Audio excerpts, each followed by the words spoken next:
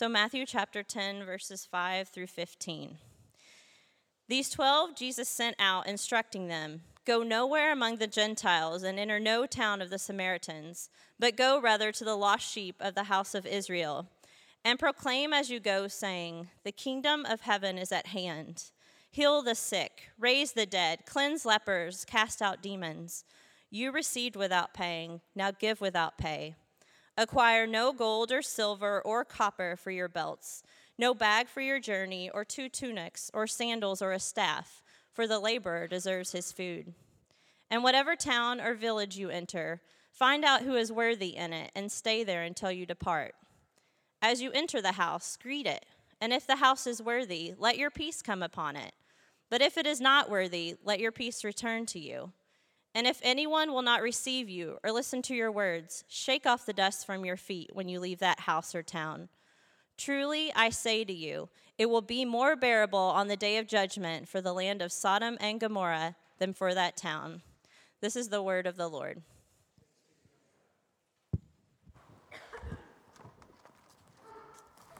Thank you, Anna Lynn, for reading God's word for us and welcoming us this morning.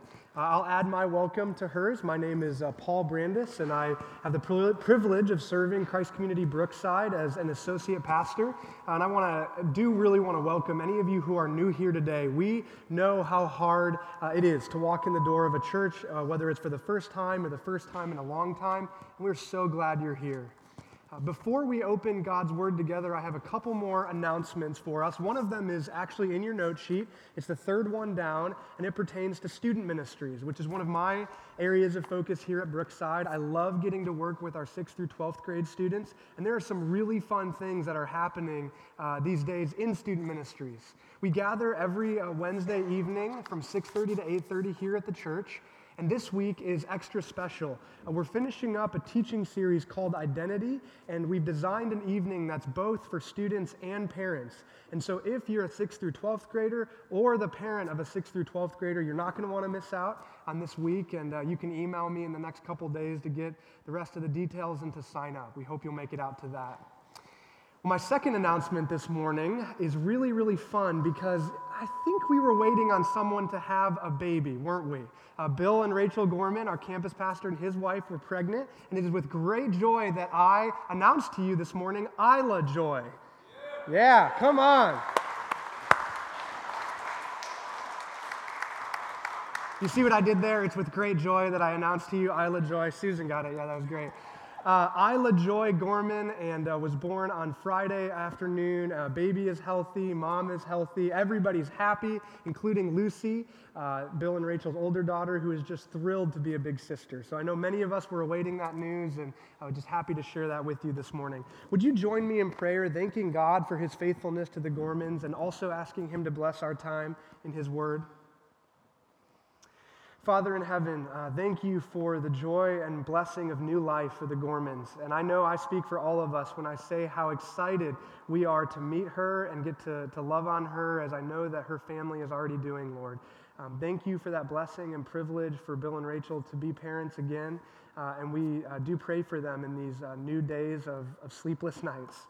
We also pray for us here today as we open your word, as we study Matthew 10. May you speak through me, and may I diminish as you increase. Pray all of these things in your name. Amen. Well, one of the very best parts of my college experience was getting to hang out all the time with one of my best friends in the world named John, who also now happens to be my brother-in-law, which is really, really fun. My wife Ashley and I met at Sterling College in Central Kansas, and her younger brother John is my age. He also went to Sterling, and as you can imagine, we all hung out together in one great fun big group of friends and had a blast. And like any group of friends worth its salt, we have tons of inside jokes and running jokes and stories that go on. And one of our favorites was that somehow, some way, we got caught on this discussion about how what we wanted to do was cast the HBO documentary of John's life. And this wasn't just going to be any old HBO documentary because we had to go big or go home. This was going to be, as ridiculous as this sounds, a shot-by-shot recreation of every moment in John's entire life. It's a movie that never ends, right? And one of the reasons why this was so fun for us is that it allowed us the opportunity to have embarrassingly long conversations about casting. Because in a shot-by-shot recreation of someone's life, every person they've ever met or ever will meet needs to be casted. So the question on your minds this morning is, who is I going to be played as in the movie of John's life? Well, wait for it. Gerard Butler, the guy from 300, right? I mean, come on. The resemblance is uncanny. Okay, fine. I'll admit it to you. John insisted that he wanted to cast me as Gerard Butler because of his character in P.S. I Love You, not because of his character in 300. Fine.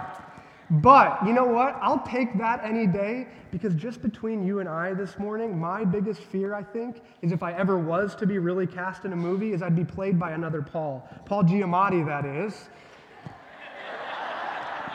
Which isn't quite as flattering. Okay. So how about you? Who would play you in the movie of your life? Let's take it one step further. What would the movie of your life even be about? Have you ever thought about that? I think it's a roundabout way of getting at questions that we all wrestle with. Why am I here? What's my purpose? What is my life for?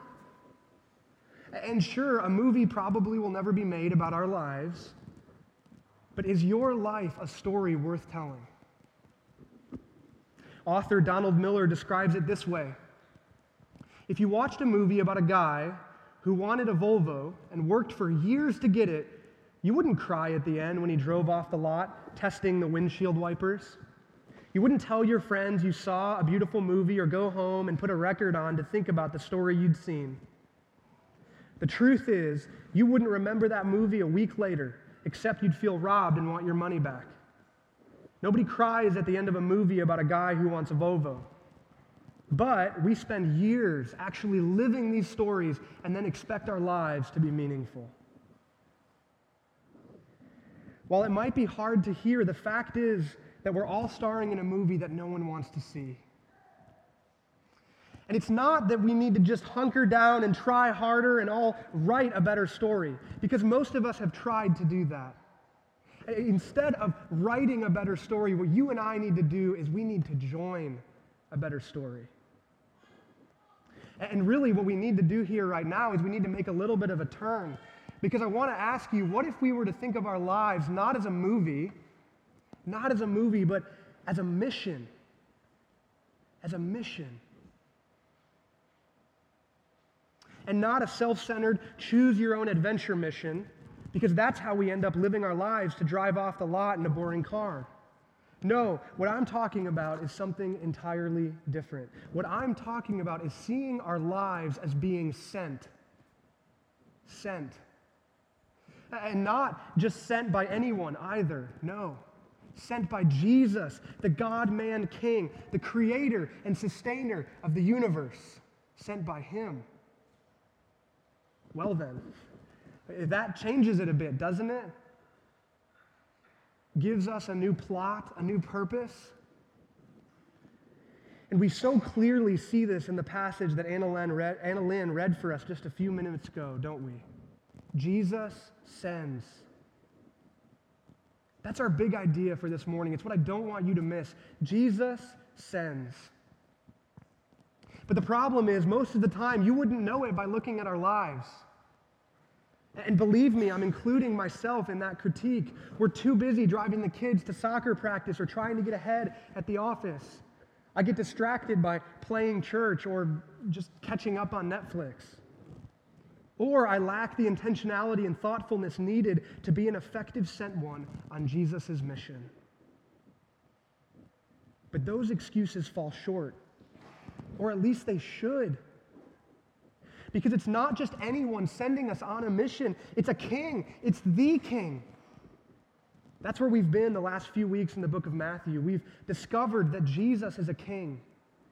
An unlikely king, yes, but a king through and through. And this morning we turn our attention to how we are to respond to this king. What is he calling us to do? Where is he sending us? And how might we respond to him? As we turn the corner from Matthew chapter 9 to Matthew chapter 10, we see Jesus lament the lack of laborers to work the harvest. The needs of the world are great, Jesus says, but those willing to be sent to meet them are few. And then, in the very next moment, Jesus sends. Matthew 10:1, Jesus sends. As we examine our passage this morning, we're going to see three truths. Number one, Jesus always sends who he calls. Number two, Jesus sends toward opposition. And number three, Jesus leads the way. So first, Jesus always sends who he calls. In the opening verse of chapter 10, Matthew reports that Jesus called to him his 12 disciples. And then in the next 3 or 4 verses, he follows it up with a list of who these 12 men actually were. And you know what is special or unique about this list? Really not that much at all. It's a boring, straightforward, normal list of guys. Simon's nickname is given. Some fathers are lifted to distinguish proper names of disciples who had the same name. Matthew slips in a self-deprecating reminder that he's the dirty tax guy. And Judas is listed last as the future betrayer of Jesus. On the whole, this is, as any list that you've ever seen, an underwhelming list. They're just average people. And the only thing that brings them together is that they said yes to Jesus. When he called, they responded. And we're really not that different, are we? If you're here this morning and you're a Christian, it's because Jesus called and you responded. It's as simple as that. And if you're here this morning and you're not a Christian, I want you to hear me say first how grateful we are that you're with us. We don't take that lightly that you're here. Thank you. But I also want you to hear me say that even right now, in this moment, Jesus is calling you. How will you respond? Verse 5 of our passage shows clearly that those who Jesus calls, he sends, always. The beginning of the verse reads this: these 12, the ones that Jesus had called to him, he sent out. Jesus sends. Now, the 12 disciples may have been ordinary guys, just like you and me, but they weren't sent on an ordinary mission. And they weren't sent on an ordinary mission because Jesus is no ordinary sender. Verse 1 relays to us all the things that the disciples were supposed to do: cast out demons, heal diseases, raise the dead. You know, ordinary stuff. These ordinary guys were given extraordinary authority. Jesus says to them, go and do what you've seen me do. Go into each town as if you were me. And that is what's at the core of what it means to be sent on a mission by Jesus, that we would go and do as he did. Preach the good news of a kingdom where all people are offered the good life. Heal the sick, bring life out of death, get close to the untouchable, work toward freedom for the oppressed. Start right here, right now, and do what I'm doing. Would your life look a little bit different if you took seriously Jesus' call to do those things on a daily basis? I know my life would look different. And we should start doing those things now, because there is no waiting for Jesus to send us. It's part and parcel with the call. When you became a Christian, he sent you. And I know it's not sexy, but the truth is that Jesus has sent us right into the middle of our normal, everyday lives. And you may not feel qualified to be a sent one of Jesus, even in your normal life. But that's just the point. You can't do it by your own authority, just like the disciples couldn't do it by their own authority. Jesus made them adequate, and he does the same for you. And you have to hear me say this morning. Jesus wants you for this mission. He does. Regardless of your age, vocation, gender, personal history, race, or whatever else might come to mind as a potential disqualifier. A few weeks ago, Bill unpacked the story of Matthew the tax collector. Matthew is the very one who is writing down these words for us to read today. He was the dirty tax collector. He calls himself that. He slips in that reminder. Matthew knocks down all of these potential disqualifiers that you want to put up to say, maybe Jesus isn't sending me. Yes, he is. He wants you for this mission. And this is what your life is for, not for small things like Vovos, but for the deeply meaningful work of inviting people to encounter Jesus, the King who is powerful enough to make dead things come to life again. Doesn't that sound better? So the question for you and me is this: are you living like you've been sent on a mission? That's what I've been wrestling with this week. Students, if you're a Christian, Jesus has sent you to your school, to Academy Lafayette or Center or KCPS or Indian Creek or Pembroke or Shawnee Mission East. If you're homeschooled, He sent you to the friends that you have. You're not there on accident, and you're not there for yourself. You're there for the purposes of Jesus who sent you. Church, it's not an accident the neighborhood you live in, or the office you work at, the friendships you've built, the moms group, your golf buddies, the soccer team. Do you believe that Jesus has sent you there on mission? So often, I think we fall into the trap of thinking that the only true sent ones are overseas missionaries. And in a very important and real way, of course, they have been sent. Of course. But so have we. So have we. What makes it hard, though, is that we've been sent into our normal lives, and that makes it easy to forget that we're supposed to be on mission. It makes it so much easier to chase after a manicured lawn instead of Jesus' mission for us. You've probably heard the term mission drift applied to organizations. A company begins with a very clear purpose, and it organizes all of its structures and employees around that purpose, and it goes after it full throttle. But over time, the mission, it drifts. And presidents and CEOs of companies, they fight mission drift with intensity and vigor. It's the worst thing that can happen to an organization. Have you ever thought about fighting the mission drift in your life? Have you ever considered fighting it with the same intensity and vigor as companies fight it? Because like a raft in the middle of the ocean, we can so easily drift along, carried by the worries, events, dreams, seasons of our lives, and so on, without even noticing that we're miles down the coast, miles from where we want to be, miles from Jesus' mission. So here are a couple quick ways to fight mission drift and live like you've been sent. And these are straight from Jesus' instructions in our passage. First, to fight mission drift, love in both word and deed. Look back with me in our passage at verses 7 and 8.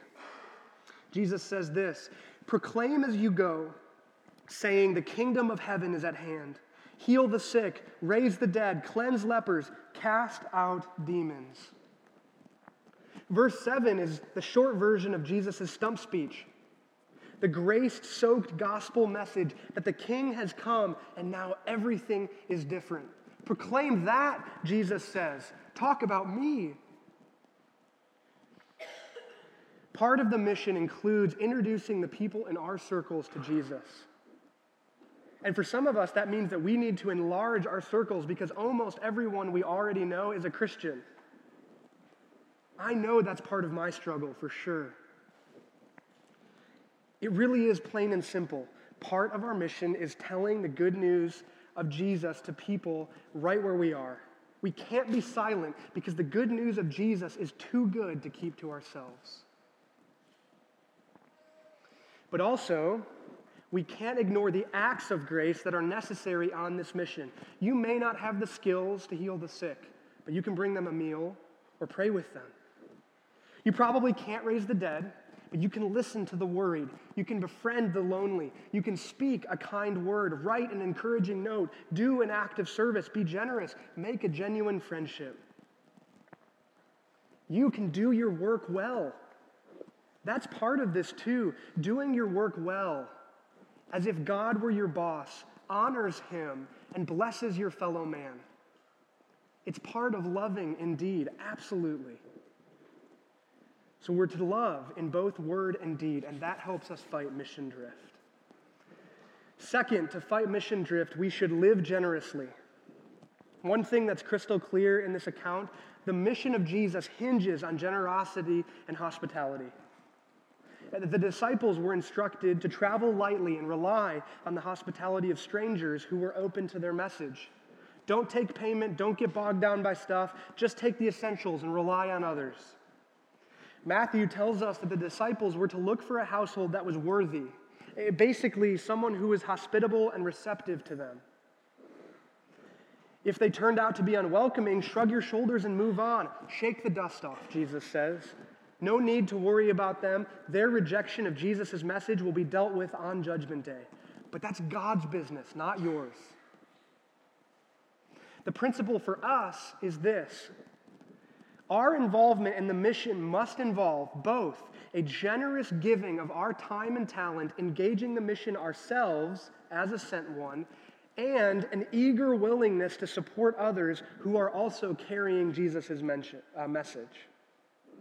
Both of those. Are you doing both? Are you fighting mission drift in your life by living generously? And third, be thoughtful. Just like the 12 disciples in this passage, we are sent. But yeah, it's going to look different. Of course it is. For one, in verses 5 and 6, Jesus makes it clear that the 12 are supposed to start only with the Jews. And this isn't some kind of discrimination strategy. In fact, just a little bit later in the book of Matthew, we're going to see Jesus' instructions for how they should reach the Gentiles, the non-Jews. What this is, in our passage here today, is just a good strategy for a bunch of ordinary Jewish guys. He tells them to start where they are and make connections in their neighborhood.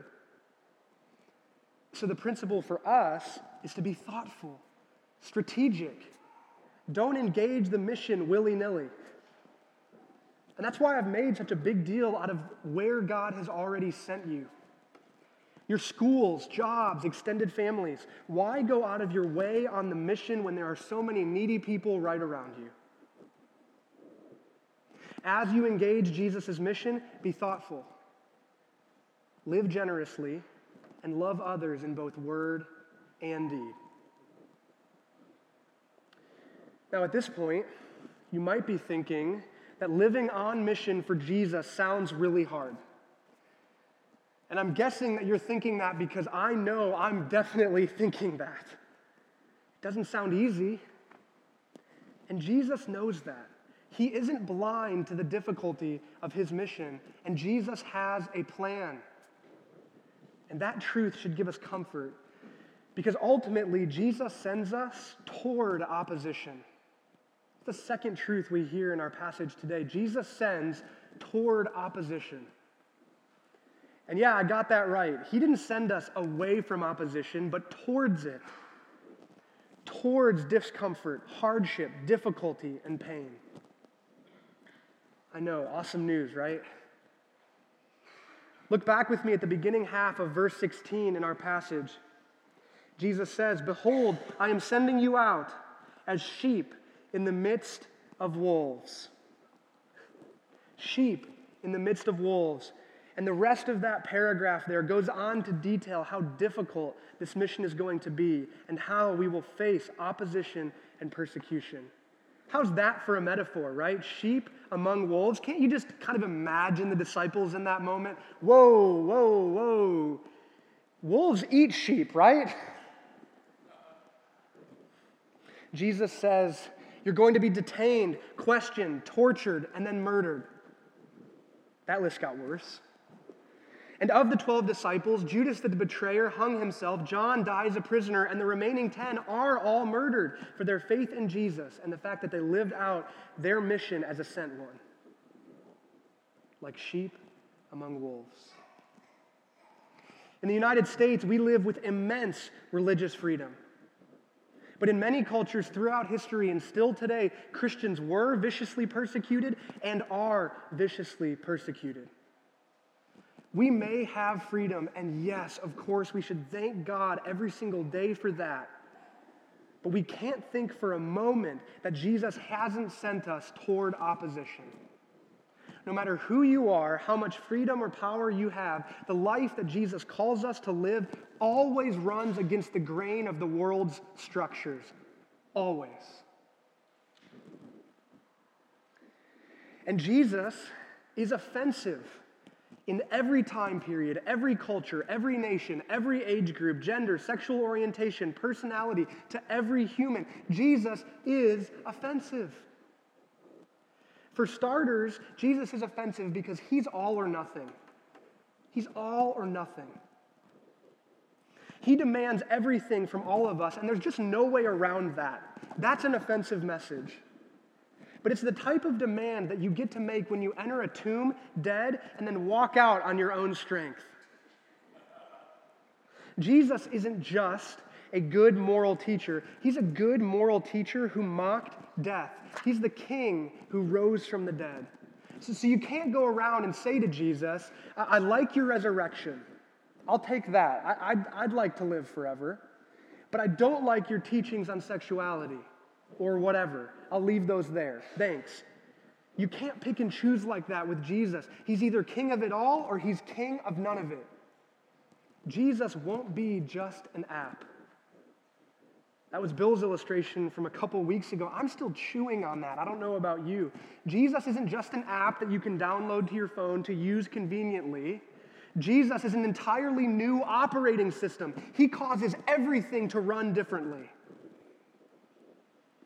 Jesus is all or nothing. He wants everything you've got and all of who you are. And that's an offensive message. But maybe even more offensive than that is the claim that Jesus makes where he says, I am the ultimate judge. I have the final say, Jesus claims. That's an offensive message. Because Jesus first looks at you and I and he calls us what we are, sinners. He does. And he reminds us that without him, we're on the highway to hell driving 100 miles per hour. You can't save yourself, Jesus says. You need me. There's nothing you can do to make yourself good enough. Who isn't offended by that message? Jesus' clear teaching is that we need him to save us, or we could ignore him and go to hell. Those are the types of things that Jesus goes around saying. He's not a self-help plan, and he can't renovate your life. The only thing he's willing to do is bulldoze your entire life and start over from the ground up. And no one wants to hear that. Jesus is offensive. And we're with him, or at least we should be. He's our leader, and he has sent us on a mission. So another question for us today is this: are you willing to get uncomfortable? Are you willing to get uncomfortable? Because there's really no way around the discomfort, not if we're going to be faithful. We have to be ready to offend. Hear this second part. We have to be ready to offend as Jesus offended. Now, for any of you that know me even a little bit, you know how uncomfortable I am right now because I really don't like discomfort. You see, no, that's not fair. I love to be liked by other people. Love it, love it, love it. It's definitely an idol in my life, and it's kind of a lot of times what I live for instead of God is just getting everyone else to like me. I don't know if any of you have taken StrengthsFinder assessment. I did, and my number one strength was WOO, stands for winning others over. That's right. My top strength is to get you all to like me. And what am I supposed to do again if I'm really on Jesus' mission? Okay, I'm supposed to offend. I'm supposed to get uncomfortable. Yeah, no, I don't think so. I'll leave that right there. I had that realization this week as I was studying this passage and writing this message. How uncomfortable I am with getting uncomfortable. How hard I work to never offend anyone, even if it's as what Jesus would have done. And having that realization and being convicted very deeply about that and knowing that I had to stand up here in front of you this morning and talk about it, it was hard. But the realization forced me to ask myself this question. If I'm not willing to get uncomfortable as Jesus would have gotten uncomfortable, then am I really on his mission? Because if I'm not willing to press into the discomfort, if that's what Jesus would have done, then I'm not really following Jesus, at least not fully. Jesus tells us to love our enemies, care for the vulnerable, to let his values be our values. Jesus says that our lives should look different. Generosity, humility, sacrifice, speaking in truth when it's appropriate. We don't retreat in fear, but we stand with the oppressed. We serve, we love, and we give ourselves away. And we're called to do all of these things so radically that even our own families might reject us. Jesus' family thought he was crazy. And Jesus says, hey, the same thing might happen to you. He talks about that in verse 21 of our passage. And we worship family, don't we? Would you follow Jesus if it meant your children would laugh at you or refuse to visit you? If your brother despised you or your parents disowned you? Some of you here today have lived that. You've lived what Jesus promised here in Matthew 10. You've lost brothers and sisters, mothers and fathers, and children. They've rejected you, they've turned away from you, all because of Jesus. Some of you have come from cultures where you've lost everything because of your decision to follow Jesus. You've offended as Jesus offended, and it was costly. You look at the words of this passage, what Jesus says, and they resonate deeply with you. For others of us, it's a bit easier to slip by without outing ourselves as followers of Jesus. But that shouldn't be our default setting. If we're not willing to get uncomfortable, then we have to take a hard look at whether or not we're actually engaging Jesus' mission or it's just maybe a false counterfeit. If we are willing to take seriously Jesus' call and the fact that he sends us toward opposition, then what we can take solace in, it doesn't fix everything, but what we can take solace in is that Jesus has left for us a picture of what to do when we're in the face of that opposition. And yes, it's a confusing picture. It's these two seemingly opposing metaphors at the end of verse 16. Beginning of verse 16 again says, "Behold, I am sending you out as sheep in the midst of wolves." Okay, great, Jesus. So what do we do about that? So be as wise as serpents and as innocent as doves. Okay, thank you very much. That helps. Great. Appreciate it. But here's what Jesus is getting at here, and there's a tension that we shouldn't try to resolve too quickly. He says, be like a snake, wise and wary, shrewd, prudent, hard to pin down. Use discernment. Don't go looking for trouble. There's enough of that out there already. Be like a snake, difficult to catch. Now, some of us are so smooth about sharing our faith that people actually don't know that that's what we're trying to do.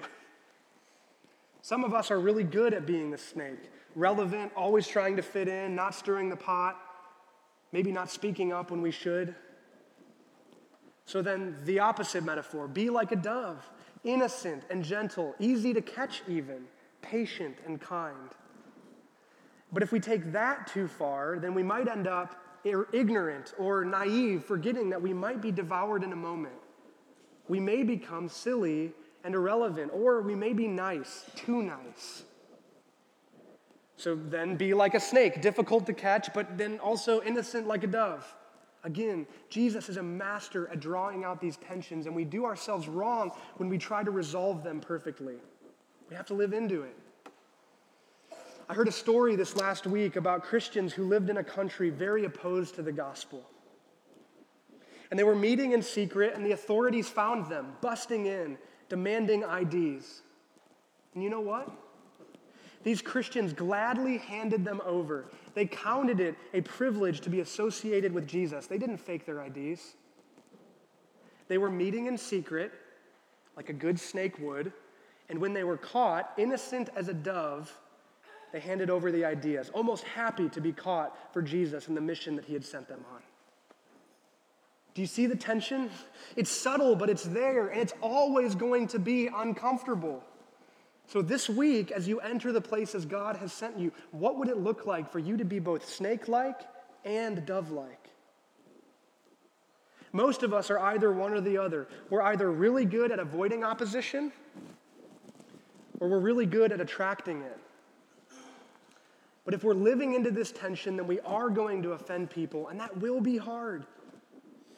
And when that happens, when we do offend people, we have to make sure it's for the right reasons.